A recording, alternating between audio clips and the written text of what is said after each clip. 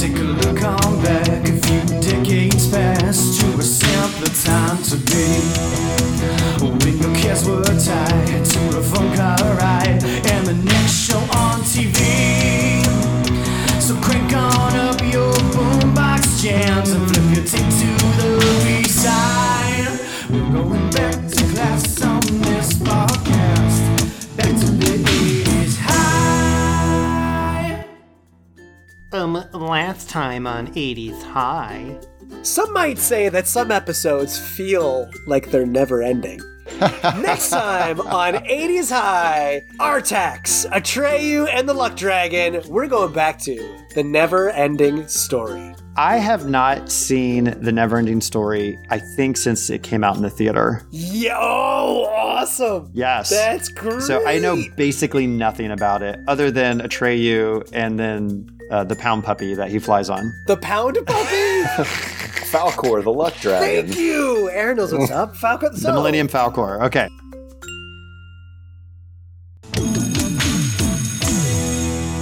That's right, everybody. Welcome back to 80s High, the podcast specifically, tenderly, and creatively crafted just for you to help you revisit the best movies, television, games, snacks, and fun music from the 80s. We're your hosts. I'm Ben. I'm Chris, and this is the bespoke earworm that is 80s High. Bespoke earworm. I like that. For your artisanal listening pleasure. This is a handcrafted, open-ranged podcast. It's small batch here at 80s Small High. batch podcast. That's kind of true. It's true. That is true. We have a dense homeroom, so I want to get through some stuff. So the first thing out of the gate, we discovered Harley Quinn this week on HBO. The animated TV series. This is some of the funniest writing and cartooning I've seen in years. Here's why I love it. DC generally is like a pretty somber property. Yeah, they've taken it that way. And also you think of a lot of DC, there's so much focus, again, on the male characters, especially in the Batman world. It's Batman, It's Joker, it's Robin, it's Riddler, Two-Face. Harley Quinn is so funny. It's like Archer and Rick and Morty comedy. Like very adult humor. Okay. And understandably, kind of like Birds of Prey, the movie, it's like all focused on the Harley story and the femme fatales of Gotham. Crying laughter. So funny. So good. Nice. Topical tennis. I'll hand it to you. What do you have in homeroom? Well, just a funny thing that we did together this weekend is a friend of ours had a birthday viewing party and he wanted to watch the movie Nightbreed. It's 1990, so it's like just outside. It was conceived in the 80s. It had to have been. I mean, there you go. It was principal photography, editing, all done in the 80s. Great. So it's a Clive Barker monster freak show kind of a romp action. Romp. I'm going to say comedy with big old air quotes. It was very bizarre, but it was fun because we watched it very much in the spirit of MST3K. We were just in the chat blowing it up with jokes left and right. And that to me made it 1,000 times better. So I felt like we were channeling a couple episodes ago where we talked about Mystery Science Theater. It was great. In your media consumption, if you don't have enough sweaty pectoral muscles in your life, and tidy whities. Don't forget 1980s tidy whities. Oh my God. Oh. This movie was made for you. Yes, indeed.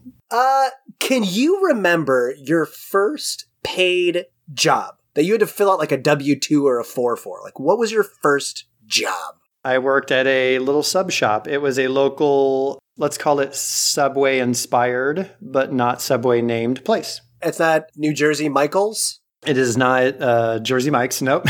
Is it also known as Johnny Jimmy's? You will never name it. It was a regional chain at the time. Okay. So on our nostalgia podcast, we talked about how there's this phenomenon where you can be nostalgic for a period in time that you never lived through. And I was trying to think of like a really good example of that. And you think of like Happy Days and like Grease. These were produced long after that post-World War II, like, woo, kind of fun diner 50s thing. But people loved that property.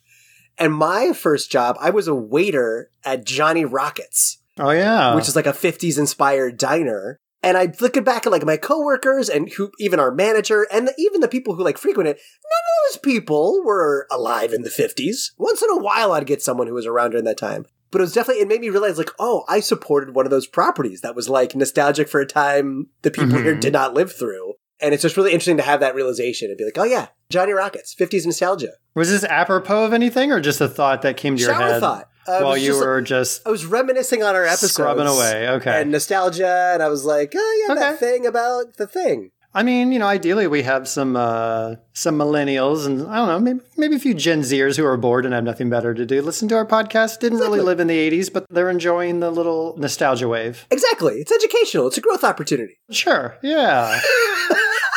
Okay, besides sweaty pecs and tighty whities, how was your weekend? So it's good. So the other thing that happened this weekend I just wanted to mention was the last episode that dropped as of when we're recording now was the Sweets and Treats episode. Yeah. And today is Easter. Oh, yeah. I went to the store and I was like, I have to get the Reese's peanut butter egg. The one I told you about with like 90% peanut butter. If you had waited till tomorrow, it would have been like 40 cents. Well, it cost 0 cents because they were out. Oh. So I was really bummed. But they had dark chocolate peanut butter cups by Reese's. And I remember we were talking and I was like, I've kind of moved on to Trader Joe dark chocolate peanut butter cups. And so I was like, I want to see what a Reese's dark chocolate peanut butter cup tastes like. So I got a package of it. I just want to clarify, was this Reese's or Reese's? Which brand did you get? This was Ricky's Pickies. Ricky's Pickies. Okay, yeah. Good. Amazing. Ricky's Pickies. Yeah, so Rizzo's Pizzos. No, so I got the dark chocolate peanut butter cups. And sorry, Reese's, keep your dark chocolate peanut butter cups where you're at. TJ for the win. It was no contest, Ben. We're not talking like, oh, this is slightly better. It was 0 contest. Wow. That's my Easter sweet treat wrap-up, roll-up report. My last little thing is this week I mentioned to someone that we had done the Miracle on Ice. And I received an actually. Now, to be fair, it's not an actually in its purest form. It was they brought up a fact about the Miracle on Ice, and I couldn't confirm or remember if we had covered that. And they were irate. It didn't air live in America. It was broadcast on tape delay in ABC. And this is just, if people didn't listen, this is the 1980 U.S. Olympics ice hockey match between USSR and USA, correct? Yes, right. ABC wanted, of course, to broadcast it live at 8 p.m. Eastern Time, but the International Ice Hockey Federation could not get the Soviet Union to agree because that meant it would be 4 a.m. Moscow time. That's and early. Like nobody would watch it at 4 a.m. 1 a.m. was hard enough, but ABC said they promised they wouldn't do any spoilers on air, like while the game was going on. And also, what's interesting because it was taped, there were actually parts of the game that got cut when they actually broadcast it, so they could cut in footage from the men's slalom event. I mean, that's what everyone comes for, is the slalom. You come for the slalom, you stay for the Miracle on Ice. That's all I have. That's my update. That was a packed home room. Very exciting, though. But we got to get those announcements going because, we've got class today. We can't dally. That's true. Good morning, 80s High. This is Miles with today's morning announcements. For those of you still missing out, there are currently 24 members of the Baseball Furies standing in the school parking lot, here to teach you how subscribing to 80s High Podcast on Instagram could be good for your health. Today's lunch menu will be franken beans with a side of broccoli and a fudge cup dessert. Teachers, be sure to prop open your windows. Before you leave, ensure you join the class of 80s High, ensuring you know talking topics in advance, participate in meaningful surveys, and even sign up to lend your voice to the show. Email 80shighpodcast@gmail.com to join. That's 80S. After school today, the Science Club will be experimenting with advanced robotics. The school board asks you to be on the lookout for any large Eastern European men during this time. Thank you and have a tubular day. Go Mugwise! Okay, well, one might say this long homeroom felt like a never-ending story. It was just trying to set the stage a little bit. But every good story must have an origin. And there's only one class in which we can learn those origins. History!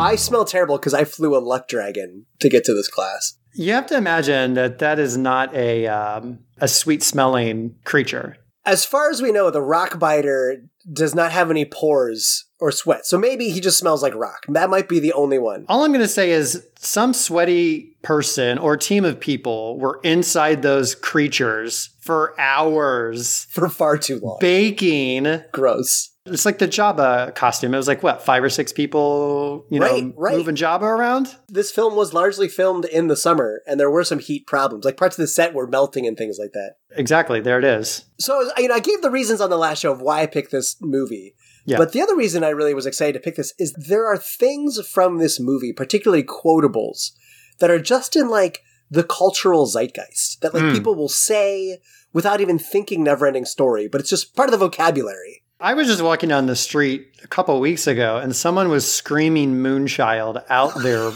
window of a moving car. This kid. We're going to get to that, of course. Exactly. See, it's everywhere. So before we dive into this, could you tell our listeners, what is the Neverending Story? Ben, I thought you would never, ever ask. What is the Neverending Story? This is a movie starring Bastian Balthazar Bucks. Great name. A bookworm kid turned delinquent who commits a series of crimes after escaping a trio of persistent bullies. Our anti-hero loiters in a bookstore, refusing to leave after the shop owner asks him to, and perjures himself by claiming to have read over 100 books by the age of 10. Bold-faced lie. After an argument ensues, he shoplifts the eponymous book, claiming he will return the stolen property later, which, as we all know, is a legally indefensible act. The defendant then becomes truant by skipping classes and criminally trespassing into an employees-only part of the school to consume the stolen book, talk to himself, and utilize school property for personal use. Through a fantasy sequence, it is revealed that his only true wish is to seek revenge on his bullies.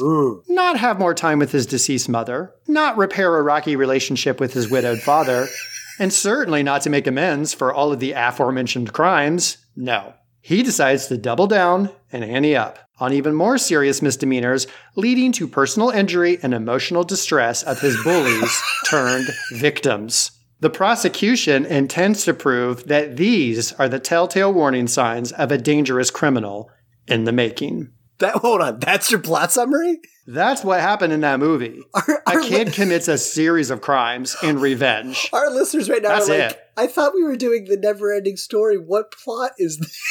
I love your interpretation, though. No, all of that's true. Everything I said happened in this movie. It is at one time both true and also how I don't think anyone has ever described this movie before. I had to write that down. I was like, God, if Ben doesn't ask me to do the summary, I'm going to have to butt in and say, Ben, might I offer an alternative? That is very impressive. Just so our conversation in chemistry class will make a little more sense. Why don't you give the, let's just say the standard. The boring, the description. The standard description of what this movie is actually all about. Sure. It's a fantasy movie from the 80s where a child is reading this book and the characters in the book you're acting it out, you're seeing that. It's kind of your traditional fantasy of a hero moving from interesting character to interesting character along their quest. And you sort of learn that the people in this world, in this book, can hear Bastian. He is influencing their world, and vice versa. He becomes aware that he is influencing their world as well to try and save Fantasia. Well, Atreyu is the... Right, Atreyu is the hero in the book. The child hero in the book who is supposed to save Fantasia through a series of boring plot pieces that we're going to talk about. Sorry, I warned Ben that I'm going to have a lot of sass for this. So if you're like a diehard defendant of this movie, I'm going to just apologize in advance. You're going to hate me at the end of this episode, and I'm okay with that. And I want to point out, I don't dislike your plot summary. I wanted to make sure people knew that they had tuned into the right episode, that they came for Neverending Story, and we're going to do it. I also want to say this is based off of a book by a German author. And the book's name auf Deutsch is Die Endliche Geschichte. That's correct. Actually, this movie is based off of the first half-ish of the book. Right. We're going to get to the sequel, I know. But there was a sequel movie that is very loosely based on the second half of the book. I do have another question for you right out of the gate, though. We mentioned that the story, the actual fantastical story, takes place in Fantasia. You and I know how litigious Disney is. In Disney's animated movie, Fantasia came out in 1940. Yeah, how on earth did Disney not come after them? And just sue them out of existence. I have no idea. Because in the German version, in the book, I think it's called Fantastica. Yeah, right. But then in English, they were like, no, Fantasia. Disney did this cool thing. Let's do it like them. Tommy, do you have any details on that? How they got away with that? No, the closest I could get is that Fantasia is an Italian word. which is defined as musical composition that sounds extemporaneous. So maybe it's actually like just a common, what do you call that when it's in the common realm or something? I just thought that they would somehow say like, no, Fantasia is a specific trademarked title name. As they do property. with everything. Right. But anyway, okay. So they got away with it. So like you said, and it's a lot more recent novel than I thought. So the novel, 1979, by author Michael Ende. You want to give us again in German? How's it go in German? I'm sorry. I said it wrong earlier. Die Unendliche. I said the endless. You said the end, yeah. I said the ending story. Yes, the ending story. Es tut mir leid. Die Unendliche Geschichte. Very good. So this German film producer, Bernd Eichinger, saw his children reading the book, and they urged him to make a film about it. And he was really reluctant. He agreed to do it, though, when he got the rights to the book. I want to ask you, from the Sweet Treats episode, what was that terminology where, like, kids nagging? Like, the influence... Pester power. Pester power. This movie only got made because of German children pester power.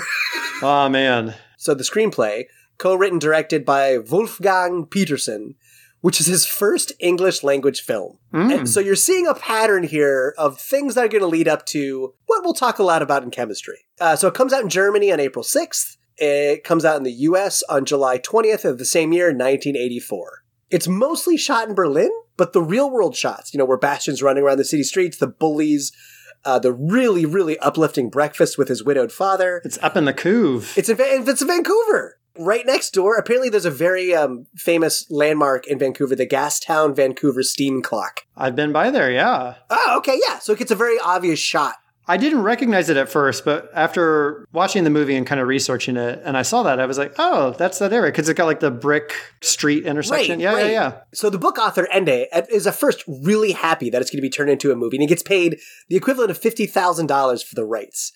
However, Wolfgang Petersen, the one who's writing the screenplay and directing it, deviates bonkers from the book.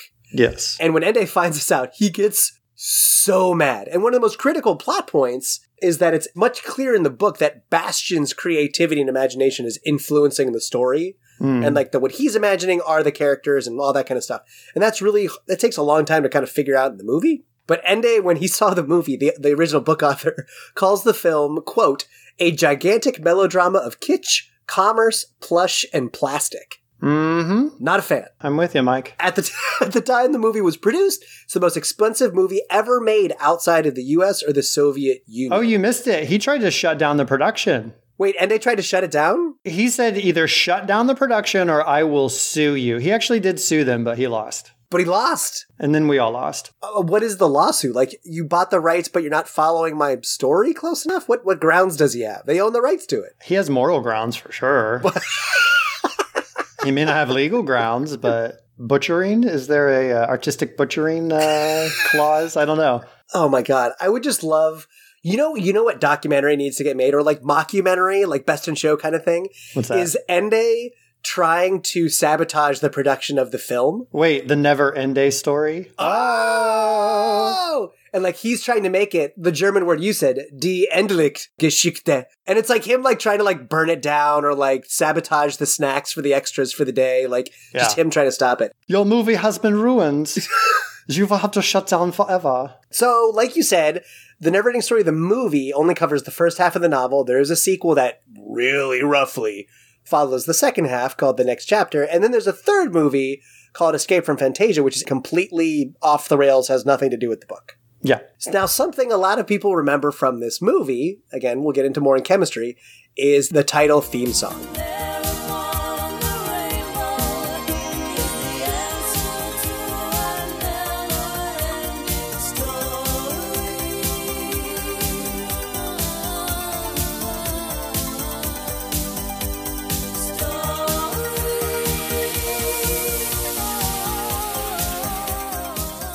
So it was composed by Giorgio Moroder. Keith Forsey did the lyrics and is performed by Christopher Hamill, who was once the lead singer of Kajagoogoo, and Beth Anderson is the other singer. But the movie performed really well at the box office. Actually, it grossed $100 million worldwide on a budget of roughly $26 million. Some good hay to make.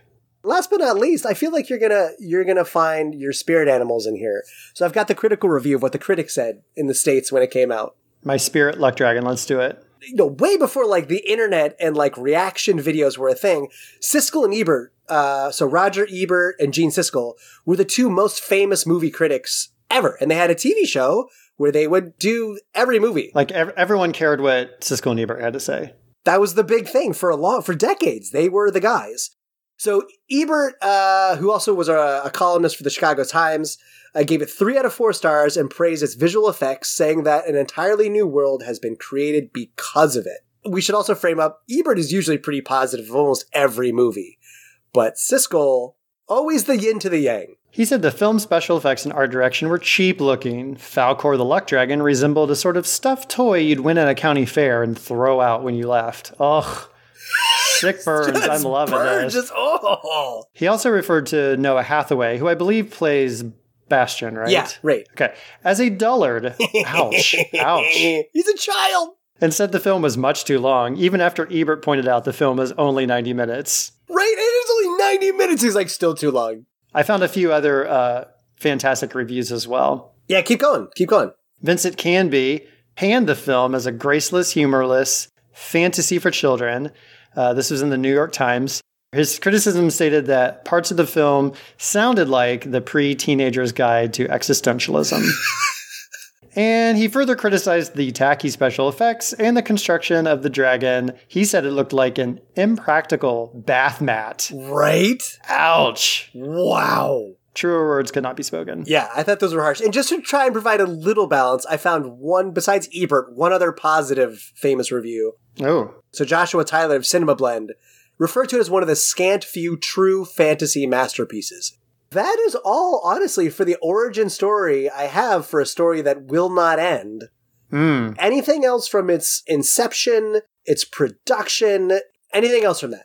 No, I think we need to run to chemistry and see what sort of cocktail is a brewing with this little movie.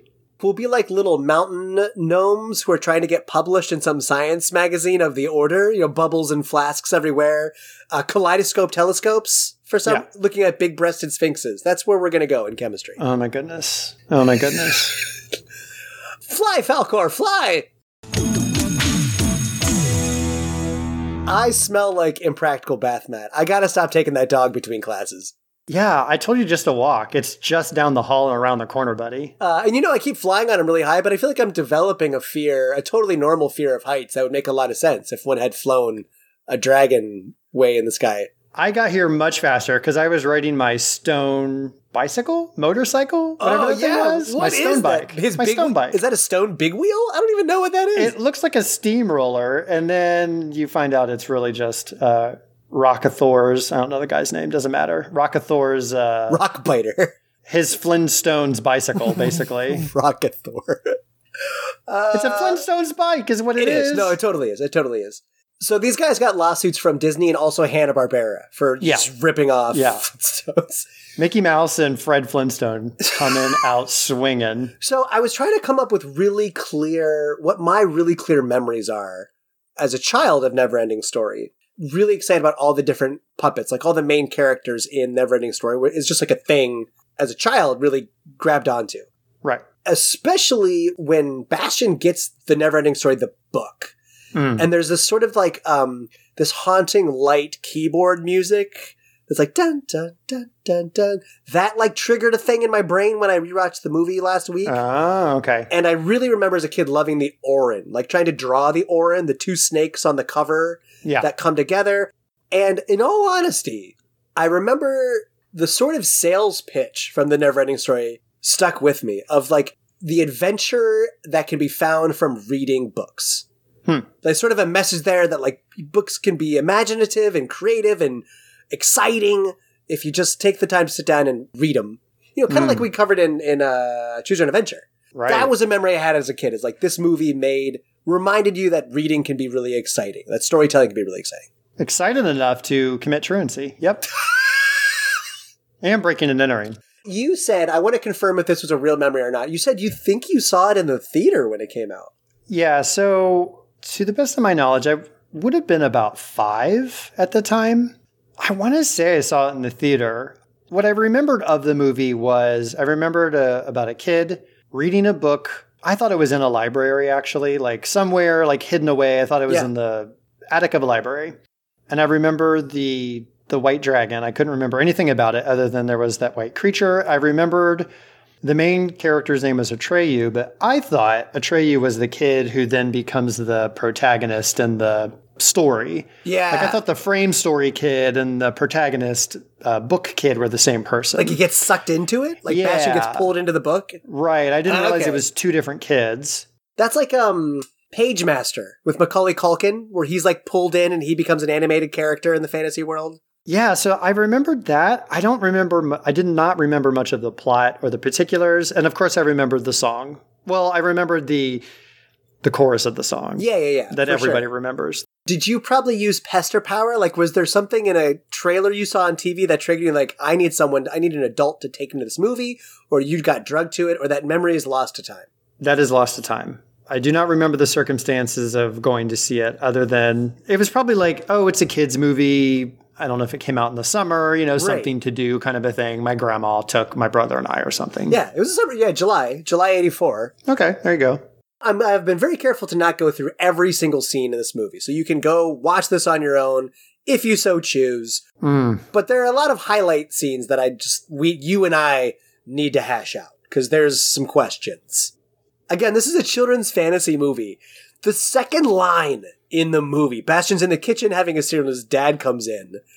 Dad's very serious. And the second line in the whole movie is, I had another dream, Dad, about Mom.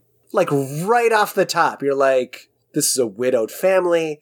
These guys are struggling with it. And Bastion and his father have this horribly strained, uncomfortable relationship. Like, they cannot talk to each other at all.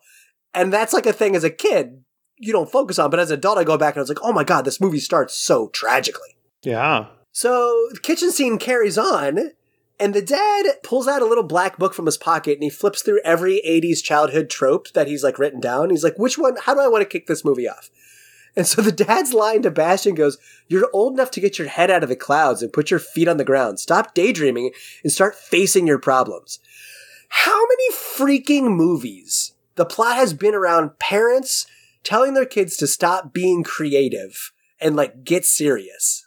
It's like the principal and Uncle Buck, who's mad at the little girl that, Uncle Buck's his family that he's watching. And, the mean old principal, like, she's a silly heart, a daydreamer, all this kind of stuff. And he's like, yeah, that's what kids are. Right. Why are you trying to stamp out their joy?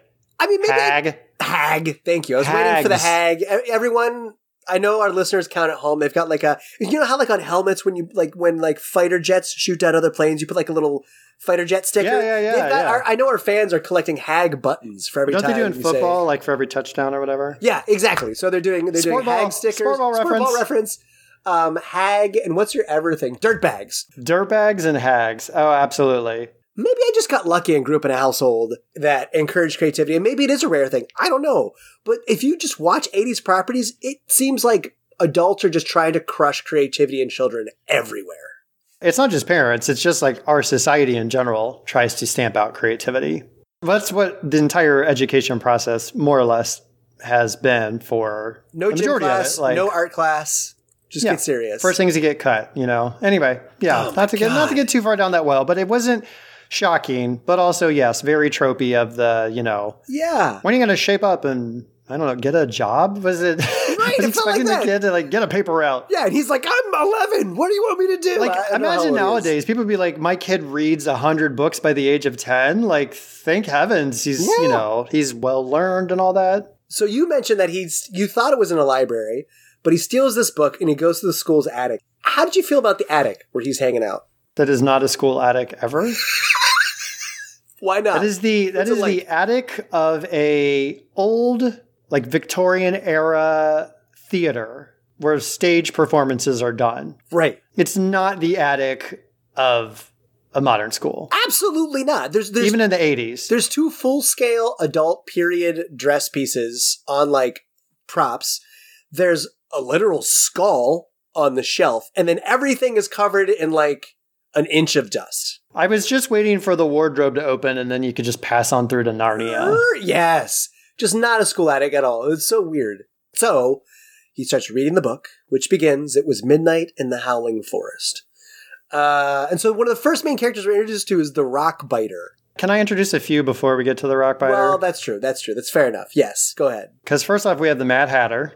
The Mad Hatter ripoff. We have Smeagol, which I will submit to you as a creature that is 50% Smeagol on its way to Golem, with a dash of Salacious Crumb, which is a little creature that's on, speaking of Jabba, on Jabba's tail. Oh, yeah. And then that's all we see of those two, pretty much. Like, they basically disappear, which I'm fine with because they were pointless characters, terrible, and one of them was hideous to look at. So another hot question. Mad Hatter, in this movie, his name is Teeny Weeny, and he's wearing a top hat.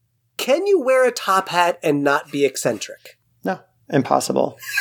I feel like I've never seen a movie where someone wearing a top hat was just a normal Unless it's person. Victorian era, to go back to that yet again. Yes. Like, you know, the Charles Dickens days where everybody wore them. Right. But in an era where you're one of the only people wearing a top hat. They're always crazy. They're always like a unique, like, goober. Well, isn't the whole point of the Mad Hatter is like the glue or some sort of something in the constructions what drove them crazy? Going back to Harley Quinn, that's why there is the Mad Hatter villain in the Batman series, because his brain's been destroyed by all the hat glue.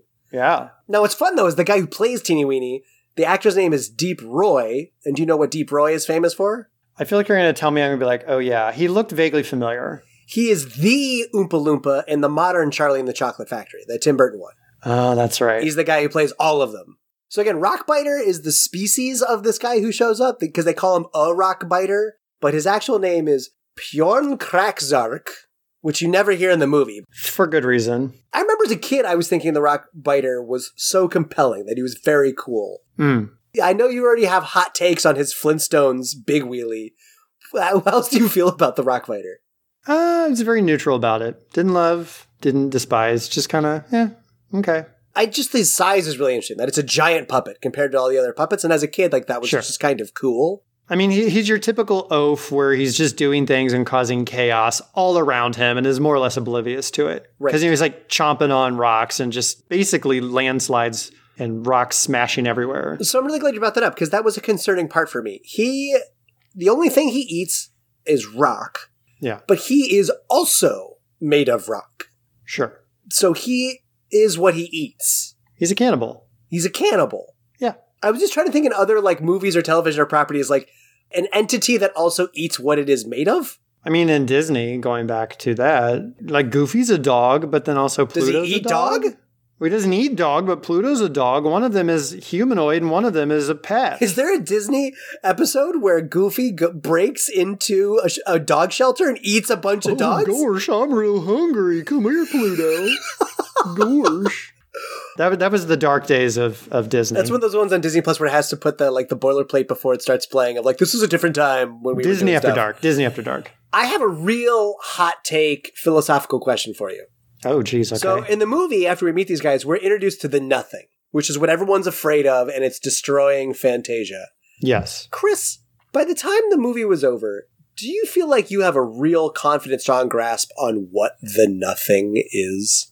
I mean, to the extent possible, yes. I feel like you're not supposed to know fully what it is, and that's why it's terrifying. Okay. It's this vacuumous thing. It's not sentient. It's not purposeful. It just is. Right. And that's what makes it terrifying.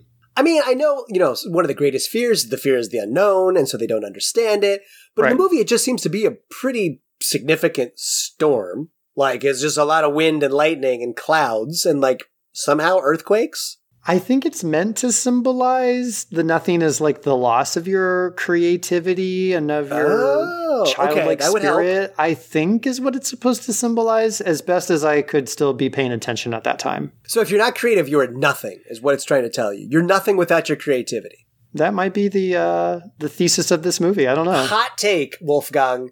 Okay, there are these main puppet characters, but then I sort of forgot there's this sort of council of the people of Fantasia at the top of the Empress's spire. So you probably read this. Spielberg helped cut the movie down for American audiences when Wolfgang wanted to bring it to the States. What's fun is there's a lot of American properties in that scene, like real quick shots. So if you go back and watch that scene again, you'll see Yoda, Chewbacca, C-3PO, some Ewoks, Mickey Mouse, E.T., and Gumby are all apparently in that scene. I don't know how any of that is possible. Right? Like, do we have sanctions on Germany? Like, how deep does this go? This is beyond corporate entertainment.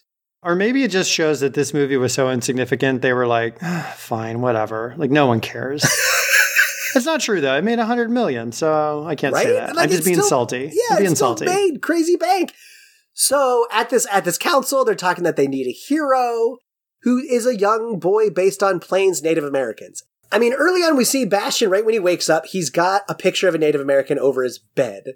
And he's got a picture of a Native American on his backpack. So I guess, like, if the story is supposed to be Bastian, imagine these characters, he's obsessed with Native Americans, that's where this hero comes from, but it just feels very fish out of water. Yeah, I don't know if maybe, like, he was into Westerns or something. I don't know. Next character we're introduced along this is Gamork, the giant wolf. And Gamork is weirdly this sort of like servant to the nothing. He's just like, it's inevitable, it's coming, like you can't stop it. And he just hides in a cave the whole time.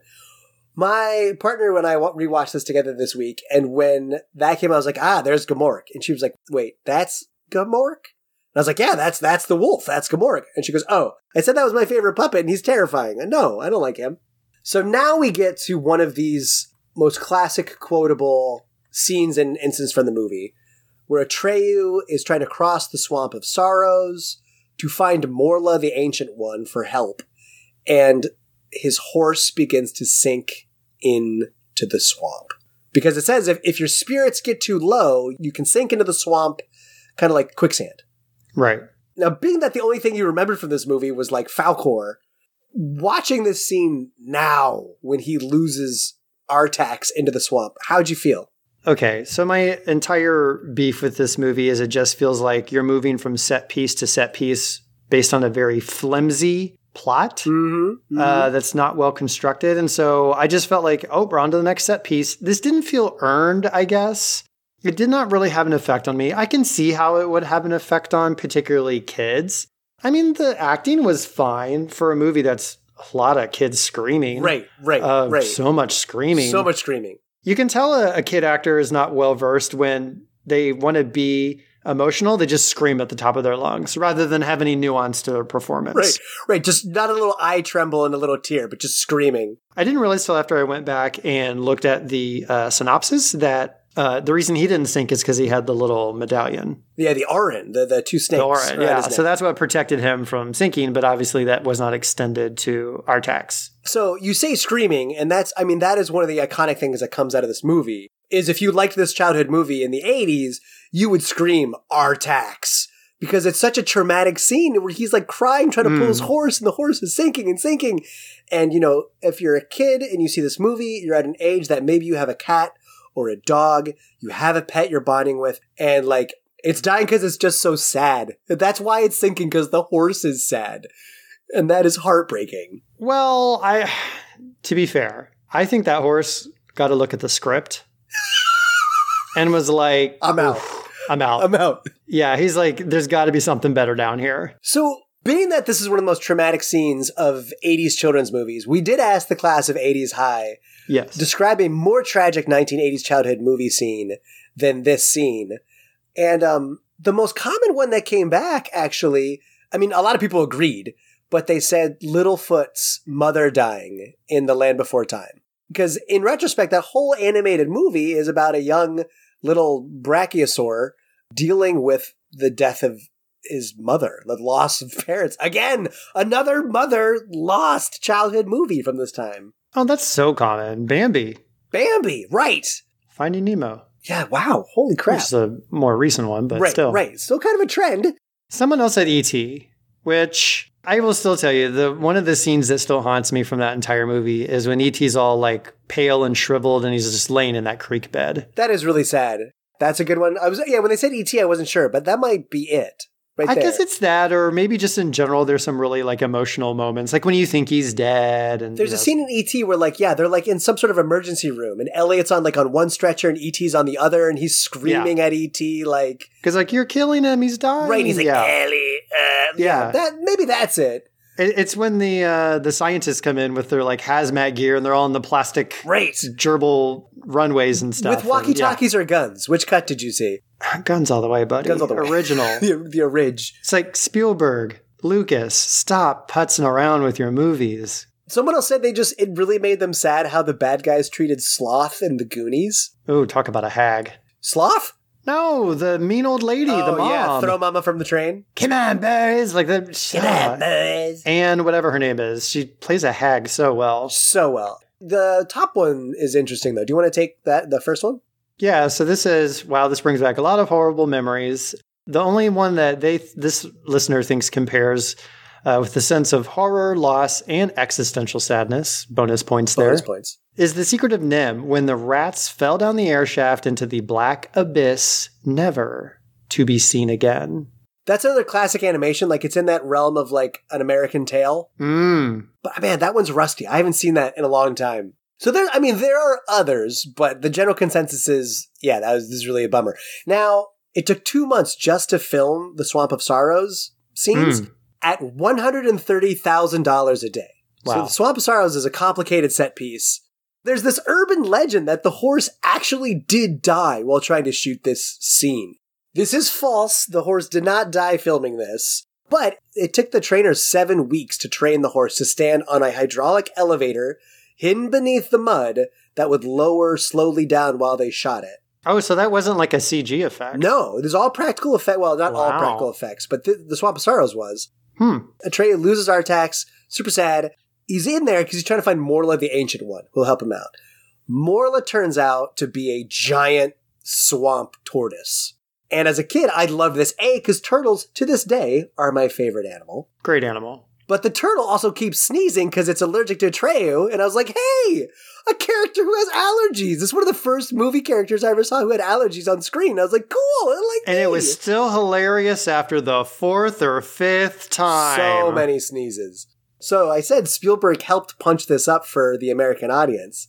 Spielberg also directed Jurassic Park. So Atreyu climbs a tree to talk to Morla. Morla sneezes on him, covered in snot. Tim Murphy, Alan Grant, little Lex climb a tree. Brachiosaurus sneezes on them, snot. Do you think there's a connection? Is this where Spielberg got the reptile-ish type creature sneezing on children in trees idea? At least in Jurassic Park, if this was the same deal, in and out, one joke. One sneeze, we get it. This one just kept going on, and I was like, once again, I hope the nothing comes and takes me away because this movie is not going anywhere. You talked about that one of the critics called this movie like the teenager's beginning guide to existentialism. And the turtle's like that. Like the Atreyu was like, you can't stay here, you're gonna die. And the turtle's like, die?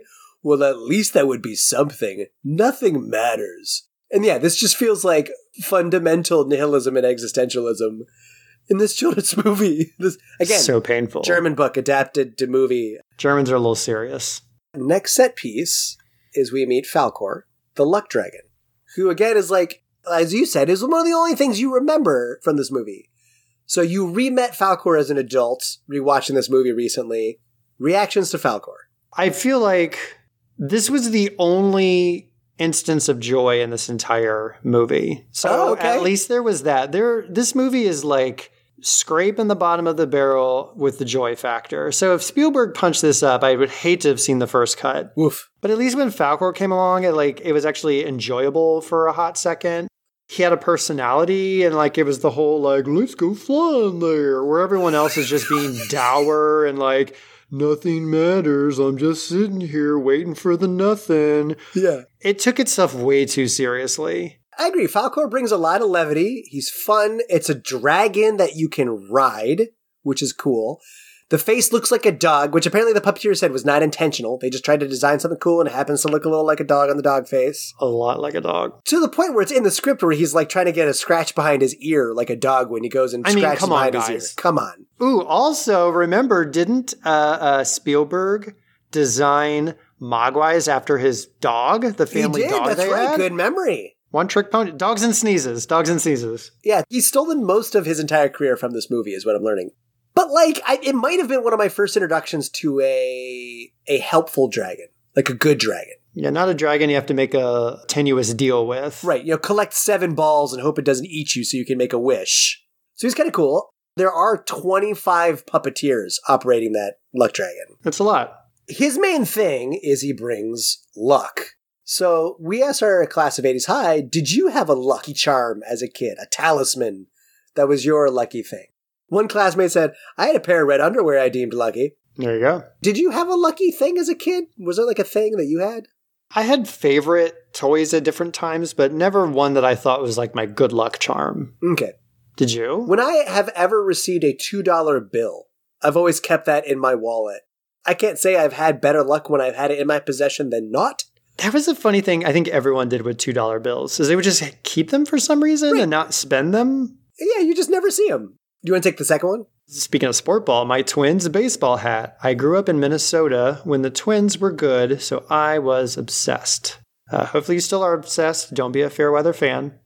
You would rarely catch me outside of school or when it was 500 below zero, not wearing that hat. 500 below zero. So this person grew up on like the Neptune. ice planet. Yeah, exactly. Yeah. They're from Hoth. They're currently a construction worker on the Rebel base. So I cheer on the Hoth Tauntauns. They're my team.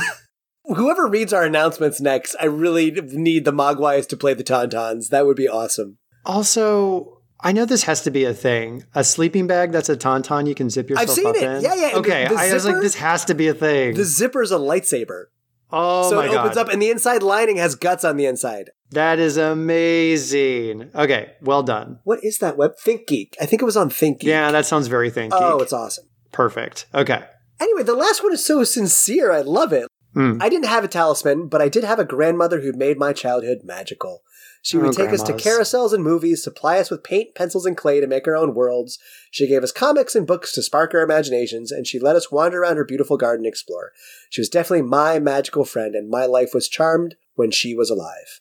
That's amazing. Also, let's hope that she also, like all of our other grandparents, plied you with all those sweet treats and just gave you all sorts of sugary... She had an entire cabinet that was straight sugar. It's like the Scrooge McDuck money pit, but it's just a sugar... Yes. A big sugar pit you can jump into. Yes. That's sweet. I love it. It's really good. So, with the introduction of Falkor, we've now met all the main puppet characters in the movie. So we also asked the class of 80s High, excluding Falkor, because everybody loves Falkor, who were your favorite Fantasia characters? So 40% said the Rockbiter. 40% said Morla, the Ancient One, the giant tortoise that I loved, that I thought was cool. Yeah. And then the last little bit, 20% here, Gamork. Which, like, how could you love the wolf more than these other super cool things? I actually thought the wolf was my favorite. You like the wolf? Okay, well, answer that. What I thought was going to be a rhetorical question. The green eyes. It was the green eyes. I thought it was cool. It's not like if you saw a wolf with red or yellow eyes, you'd be terrified. You'd be like, yeah, that's a wolf. I expect green eye. If you see green eyes in a cave, you're like, oh, what's this? And then he lures you in with his green eyes. Yeah. Interesting. Okay. All right. And he's like, I'm starving, and then eats them. So we get to one of the set pieces, one of the scenes that as a kid I remember a lot from this movie is the Southern Oracle. And it strikes me because it's so different from the other set pieces because it's not like a normal terrain. It's not forest. It's not swamp. You know, it's this like creepy desert at night, this mystical starry sky desert. And so we meet this couple, these like mountain gnomes. And for some reason, my memory had that the husband was played by Billy Crystal. You're thinking of a different movie, and I know what you're... I can't think of it. I think I'm thinking of Bride. Princess Bride. Princess Bride. So that's what it was. But I thought this was where he was the old wizard with chemicals. So totally had that messed up. I'm jumping ahead to math class, but I'm just saying this scientist has become... calls his wife wench 3 times. He's a dirtbag. He's a dirtbag. So I was really scared of the scene because like Atreyu's got to walk through these giant, super busty sphinxes. Oh my God. What is the plural of sphinx? Is it sphinxes? Sphinxi? Sphincters? Let's go with that one. Sphincters. So the sphy sphincters, if you're like not someone of courage or merit, they laser zap you and you explode. Yeah. And there is a really good tense build up in the directing of this scene and he gets close. Yeah, because it's like 12 minutes long. It takes forever. Oh right. My There's God. a big build up. Oh but he gets close and like you see a knight that's going to go through and the knight blows up. And then when he gets close, the helmet visor lifts up and you see the guy's been burned to a crisp like it's a corpse. And the composer fell asleep on his keyboard. So it's just like, who's that? Hans Zimmer? The Inception. Wow. It's from Inception. Wow. So I had issues with the scene and I'm not the only one who did. First of all, when you look at this valley that he has to walk through between the sphinxes, there's like the narrow path between the sphinxes, and then each is behind like not even a mountain. They're sitting in front of like spires. You could easily walk around the backs of the sphinxes to go the direction you need to go. I'm not understanding why we need to go through the trap of pecs and laser eyes. Because the plot requires it. Reasons! For reasons! The original author of the book, Ende, had real strong feelings about this scene. Did you find the quote on this? I did not. But I'm looking forward to it. And he's super duper not on board with the busty laser shooting sphincters. For great reason. Quote, the sphinxes are quite one of the biggest embarrassments of the film. They are full-bosomed strippers who sit there in the desert. I mean, he's not far off. So another interesting, we're doing this just because the plot needs it. The whole way to save the Empress is she needs a new name. Yeah. But no one from Fantasia is allowed to say it. Right. This seems like a leap in a plot tool. Well, this is also the point where I would have to argue Bastian is not as well read as he said he is, because I was like, dude, I don't understand what's going on. Like, every time we go back to him, he's just derping his way through this novel. And I'm like, you're not that smart. And this kid's not like, I read 100 books and they're like Hardy Boys Mysteries and Highlights Magazine. I can't remember what books he quotes to the crotchety right. shopkeeper. Like, I read this and this and this and this. Literature. Right. That this kid claims to have read, and yet he's such a dirt bucket, he can't figure out he's the one who has to say it. So we all have to sit through a very extended process of him being in denial, which was painful. Well, I mean, Siskel called him a dullard. Yeah, he doesn't play a bright kid. Hard agree. Yeah, and we should point out, like, by now it's become very obvious that Bastian knows that they can hear him in Fantasia, and Fantasians seem to be aware of Bastian reading the book. I mean, come on, man, just pick a name. All I know is I think they drugged the kid actor who played that princess because she looked like she was about 2 winks away from just falling asleep right there. It's that whole, like, I'm going to talk in a very drowned voice.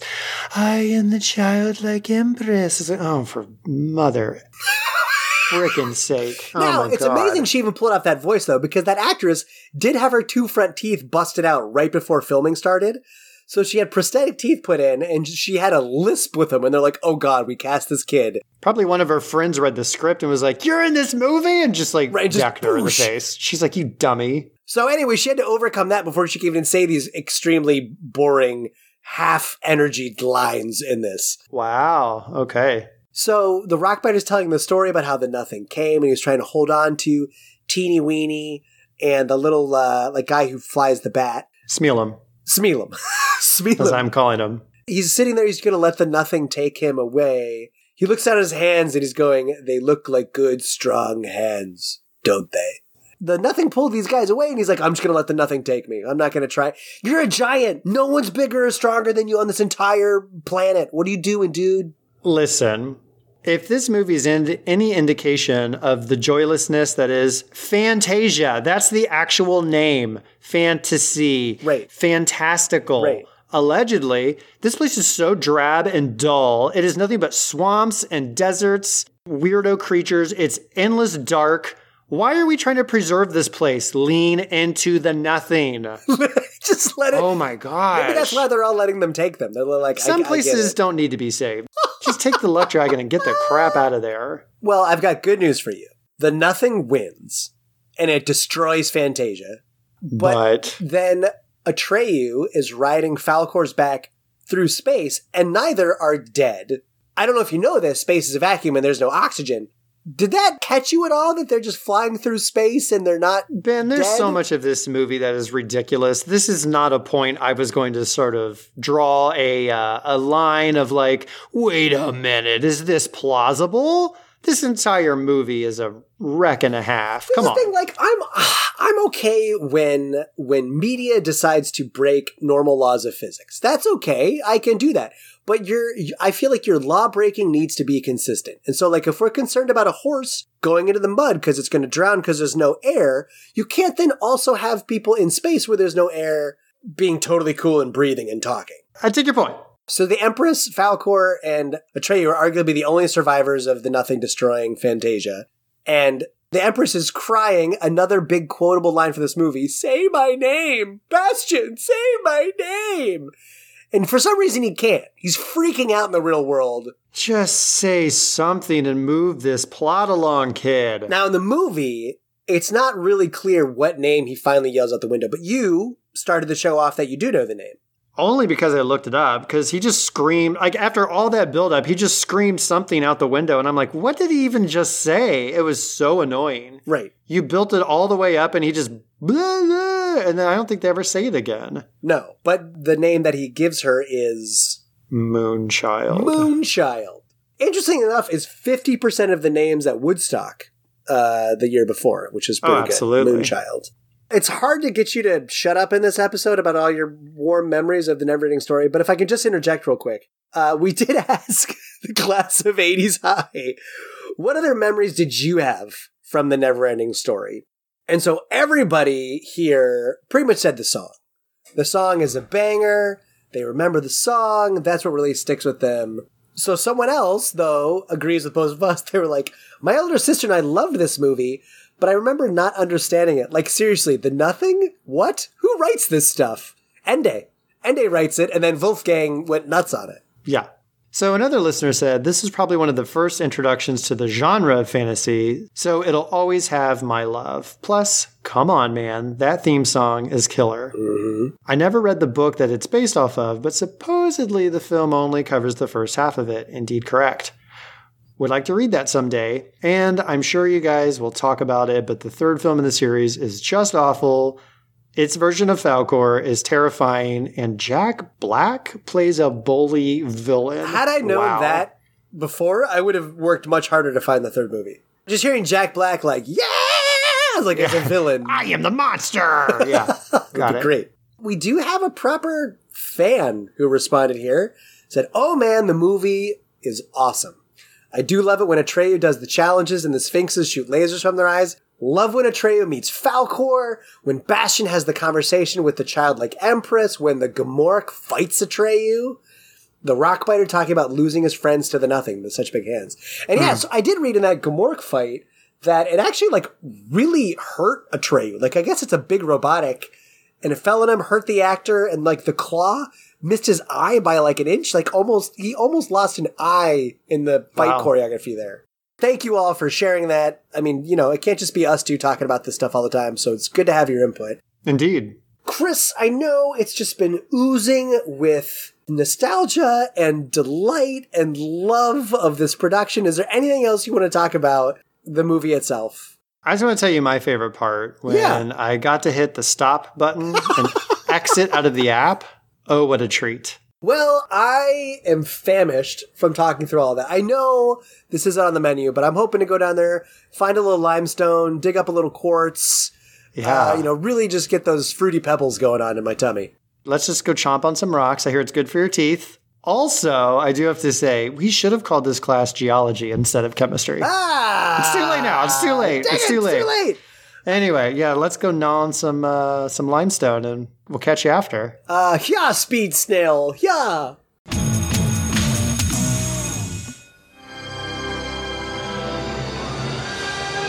Miramax Family Films presents Jason James Richter, the star of Free Willy, in The Neverending Story 3, Escape from Fantasia, based on the best-selling book by Michael Ende. The adventure continues for everyone who loves the series. The Neverending Story. All your favorite characters are back in an all-new movie about a young man, Bastian, whose destiny is controlled by a magical storybook. How can something that's happening right now be in this book? Every move you make is part of your story. But Bastian's story has fallen into the wrong hands. Maybe we could make a few things happen to him. The Nasties must have the Neverending Story. They're the ones making all this stuff happen. Help me! This evil force comes from the human world. This is my story, and I'm not going to let it happen. Now, he'll risk everything How's he going to get the book away from these thugs? to save two worlds. Hurry up, let's go. You can own the never-ending adventure and the never-ending fun. Your body's gone. Well, your body went years ago. Your whole family will enjoy. Take a journey beyond your imagination. The Never-Ending Story 3, Escape from Fantasia. Oh, sorry. I actually ate the speed snail. I had some escargot. Some escargot. Oh, because it's a racing snail, escargot. I get it, because it goes. Ah! And Sleepy Bat. Why did the bat need to be sleepy? Another interesting choice for the plot. Why did a lot of things need to happen in this movie? That's really a good... So, contemporary culture, strangely enough, things did come from this movie. 2 sequels. 2 sequels. So I discovered, and I didn't even really know this, so I have the Neverending Story on DVD, and when you flip it over, it has the sequel. It's really bad. Let's not get too far into it, but it's terrible. Quick hot takes. Quit hot takes. Like fast food. I will be honest with you. I have so blacked out from even watching that thing. I clearly did not enjoy this movie, and I was like, I'm going to watch the sequel, which by all accounts was way worse. And indeed it was. There's a creepy bird creature guy in it that's sort of like Howard the Duck, but creepier, if that's possible. I'm trying to remember what else. There were these weird monsters shooting lasers. There's a really campy Empress villain, right? Yeah. And there's a guy with a spinning head. It's almost like when you play a slot machine and his head spins around and it's a different face. Yeah. All different actors. Yes. Jonathan Brandis plays Bastian. So that was the only exciting thing that pulled me in, is like, so Jonathan Brandis, famous for what in the 90s? I honestly could not remember the stuff he's in. Wasn't he in Sequest? Sequest, and I was never even like a Sequest fan, but I just knew that he was the jam on Sequest. Oh, he was also in Ladybugs with Rodney Dangerfield. Rodney Dangerfield. Yeah. And I'm sure he's been in tons of other stuff. We're probably not naming his best properties. Yeah. But such a hard turn from the original actor. But I do believe one actor did carry over. The crotchety old bookstore owner. The bookstore owner's in it. Yeah, he's still in it. Same guy. But the dad, completely different guy. Oh, yeah. Like, they just took this in a hard right direction. Like, he's afraid of heights. He's on the diving team, which I guess was a real thing in the book.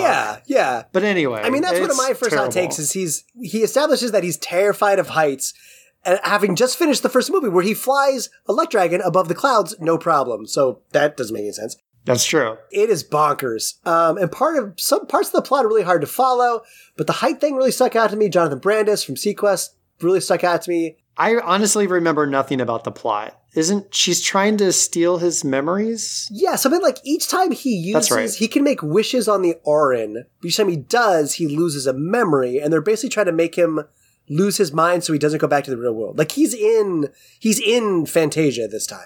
And they take him back to like his final memory, which is a memory of his mom, I think. Mom. Or dad. Or dad. I think the last two are his mom and dad. And he keeps doing these series of adventures knowing that it's basically like, it's like an old VHS. He's recording over it. Right. He's losing all of his memories. And this was apparently like more or less what the book ends this way. Like, this is, I don't think a lot of the garbage is in it, but it's like, this is more or less the plot of the second half of the actual book.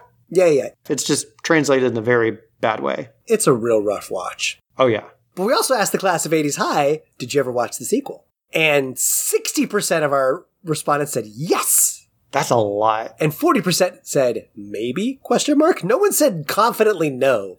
It was either yes or it's so forgettable I might have forgotten. Highly forgettable. Absolutely. And so we asked them, what do you remember from it? There's 3 memories that are kind of fun because they're sort of like half memories. Like, they're sort of not confident about what they've got. Always great. So the first one goes, somebody said, very little outside of a computer game where we had to run around a castle avoiding those tall black things with claws. There's these like giant beetle monsters in the movie. Somehow they became lightning fast when they saw you, and I can vividly remember how that made me mad. They're huge. They can't be that fast. Another listener said, not much. It was a blonde kid now, and there was some beetle dude bad guys and a rock biter baby. Oh my God. With a very uncanny valley face on that baby. It was too humanoid. Like, it was creepy. And this other person, it's just half memories after half memories. So different actors played Atreyu and Bastian. There was an evil queen as the main big bad, and I think she was like the childlike Empress's sister, ? She makes Bastian evil for a hot second.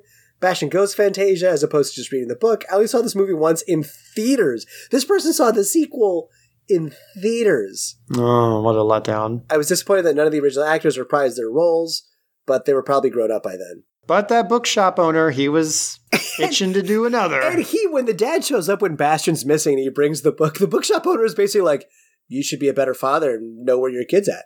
Like, I was trying to think of that as modern day adults. Like, if someone's kid was missing and they came to your mouth, you're like, wow, that sounds like a problem you've got to deal with. Yeah. Like, not helping them, the child's lost. You sound like a garbage parent. Right, this is nuts. All right, so we've gotten through the sequels. There were, in fact, sequels. Let's talk about the song. So there was a song that was really popular for this. People love the Neverending Story theme song. It has been covered by Armonite, The Birthday Massacre, Creamy, Dragonland, Kenji Haga, and The Newfound Glory, which is actually the cover that I knew. And they just did like punk rock covers of movie soundtracks. Ah, okay. Newfound Glory, I actually really loved in high school. And so I was like, oh, I've heard that cover. That's a great cover. But you had mentioned this when I brought this up at the top of the show last time, at the end of the show last time. There's a very recent revitalization of this theme song, a cover of it. Stranger Things. Right. So in 2019, in the season finale of season 3 of Stranger Things, Dustin and Susie sing it together. Okay. It's like their summer love that's blossoming, and they sing the Neverending Story. I haven't seen it in a while, so I need to go back and watch it. Like, I didn't even remember them doing that. And they really go at it hard. It's not just like, hey, the Neverending Story, and they like sing a few lyrics. They're belting. They sing like the whole song on screen, these two kids. Oh, wow. You said kind of meh, though. You don't feel like it's a banger? You don't really like the theme song? There's just not much to it. I mean, it's not bad, but if I think like, oh, I'm going to listen to some 80s nostalgia songs, this would never be on the list. Interesting. There's plenty of other 80s songs I would just love to listen to. This one's like, eh. If I were to make somebody a playlist of movie theme songs from the 80s, I would definitely have the Neverending Story on there. In that very specific instance. Very specific instance. And you watched the music video I sent to you. Oh, my Lord. They're just like playing around in like steam pipes in a boiler room. Is that the boiler room of the high school is what I wondered? I think that's the boiler room where Freddy Krueger attacks everybody. Sure. It's it's a weird music video. It's so bizarre. So what would be one of the most interesting turns Noah Hathaway's career took after the Neverending Story? What do you think he did to make some moolah? I don't remember what he got into. So he tried his hand at martial arts as a trainer, but then for a long stint, he was a tattoo artist. Okay. And he was quoted, I couldn't do another Orin tattoo because I did 15 in 3 weeks. And then he's like, okay, the shtick's not funny after 10 times. Yeah. And in Spielberg's sort of token for having punched up the movie, he has the actual Orin in his office, allegedly. So, this is a show you've mentioned a couple times. So The Simpsons, in an episode, New Kid on the Block, Lionel Hutz claims to have filed a lawsuit against the film for fraudulent advertising. And then Korn. Do you remember the band Korn? Yeah. So Korn has an album called The Nothing, and it is named directly in reference to The Nothing from the Neverending Story. The frontman Jonathan Davis chose the title as he was still struggling with the death of his estranged wife, Devin Davis. And he said, quote, I was struggling with the thing that's chasing me, that's always freaking with me. I tried to give it a name, and it just fit. So as of 2009... Warner Brothers, the Kennedy Marshall Company, and Leonardo DiCaprio's Appian Way Productions were in the early stages of creating another adaptation of the novel. They intended to examine the more nuanced details of the book rather than remake the original film by Peterson. In 2011, Kathleen Kennedy, who's, a legend, she's a really big deal in film production, said that problems securing the rights to the story may mean a second adaptation is not meant to be. So Kathleen Kennedy, she's greenlit a lot of super famous movies. DiCaprio's studio is involved, Warner Brothers. Do you feel a decade ago, 2011, we could have gotten a better Neverending Story? Or was it just like, this German book cannot be made into an American movie? Well, I would argue personally that there's no good story here to make into something better. Oh. Nothing about this entire story captivated me in any way possible. That is a broad and conclusive statement. Look, if you love the movie, you love it. I am not going to fault anyone for enjoying this movie. I do not try to stomp on other people's joy. But bless me, I had a hard time trying to find anything redeeming about this entire property. So goodness. To answer your question, I don't think so. They couldn't have brought personally. it back. Again, it's so dour. Right. Joy, folks, joy. It's not that hard. I would love to see somebody try and take a crack at it. Maybe there's a better way to do it. It'd be too much CGI. They'd mess it up a different way, frankly. That's right. There's just something special about practical effects. The puppets looked fine. It was good puppet work. For the time, the effects and everything. I mean, they weren't the best, but it looked nice. But now they just CG everything, and Falcor would be flying around upside down, and it'd just be silly. So they try and do some CG in the Neverending Story when Falcor flies, and it looks real bad. I mean, it's 1984, so yeah. But if you want to fly Falcor, you still can if you'd like to. If you go to Munich, there is Bavaria Filmstadt, which is sort of a theme park for movies. And they have the Falcor puppet with a saddle, and you can go sit on Falcor and get your picture taken on the Falcor. Well, how about that? How about that? That's pretty much all I could find on what has come from the Neverending Story. All right. Anything else? Contemporary culture influences. There's a lot of fantasy out there, but I can't think of anything that feels like this specific property influenced it, other than, the obvious sequels. I will say, and I'm not sure this is a direct influence, I don't know the history of it, but I mentioned The Pagemaster at the top of the episode. The Pagemaster is an animated movie, mid-90s. Macaulay Culkin, young Macaulay Culkin, this is shortly after the Home Alone films, is reading this book and he gets sucked into it, and it's a fantasy world. And that's actually a really fun movie. But it is sort of a kid reading a book pulled into the story and influencing the story. Yeah. I can't say that was inspired by the Neverending Story, but there is that continuation of that idea. Sure. As we're about to walk out of contemporary culture, the math class, I think I know what's going to happen in math class, but I'm still curious. I feel like we can't just skip school. We have to go to math class. This is an open book test. You know all of the things. It's at your fingertips, for sure. So let's go down the hallway. I'm not riding a luck dragon. You ate the snail. So I'm going to ride a large rock-shaped big wheel. I'm going to surf on a Sphinx's I-beam lasers. Oh my god, my calves are burning, my quads are dead. Do you have any idea what it's like to pedal a rock wheel? That is a workout. That's like if you were on an exercise bike and you set the tension up to infinity. Yeah, it was, and I crushed the tile floor the whole way here. It was stupid. But your core has never been stronger, so worth it. We are here in math class to decide, how does the Neverending Story hold up 2021? Yes. I like to try and look at these movies and TV shows we look at and see, like, what about progressive culture doesn't necessarily hold up anymore? So there's just a little thing where Bastian is talking to the bookstore owner about the bullies that keep pestering him in the alley. And the bookstore owner tells him to punch the bullies in the face. Mm-hmm. He mocks Bastian for not knowing enough books. He's like, you don't read, you don't know books. And he's actively smoking a pipe around the kid. All three of these things, very uncommon ways to treat and talk to and behave around children today.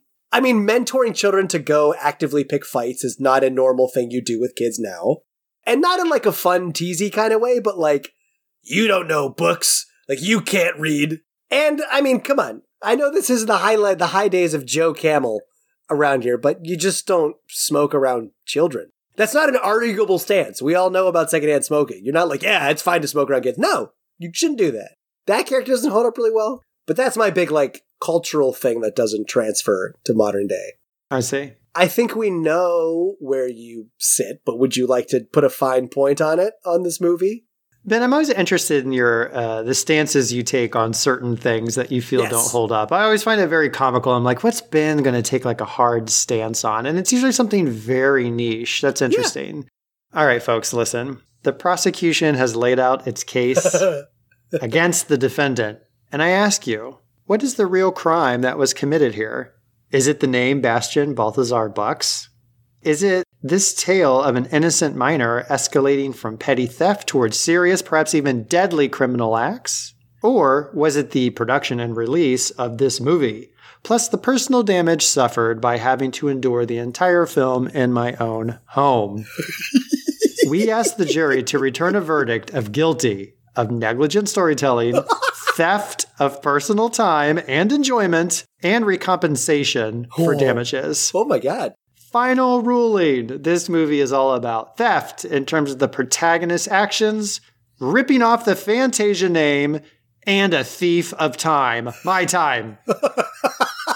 I tried really hard to think of something that I enjoyed about this movie. I cannot come up with anything, Ben. Wow. I really cannot. So it's just like across the board, top to bottom, T to B, does not hold up at all. It was a painful watch. Yeah. It didn't do it for me. Sorry. And I love that you have such a formalized write up, like you actually have a legal briefing you'd like to submit to the court. As I started thinking about this movie, I was like, this is my way into and out of it. This was a crime. Oh my God. This was a crime. That's so good. But anyway, that's my feeling. So I was so excited this week to get to math class with you on this topic because I have a pretty hot take. Even though the music video is kind of rough, I do like the theme song. If you're an 80s kid who liked this movie when you were a kid, you know the words to it, you know the chorus. When it gets back to the chorus, never ending story, you sing along. It's fun. I think the theme song is the only thing that holds up from this movie, which shocked me because I had warm nostalgia about this film. And then when I watched it, that's why you picked it, right? I wasn't as angry as you, like to write a legal briefing that I wanted, that I want on record, but I was just, oof. I think the acting is pretty poor across the board. Again, I think the Artax scene in the swamp is pretty impressive. Like, that's good.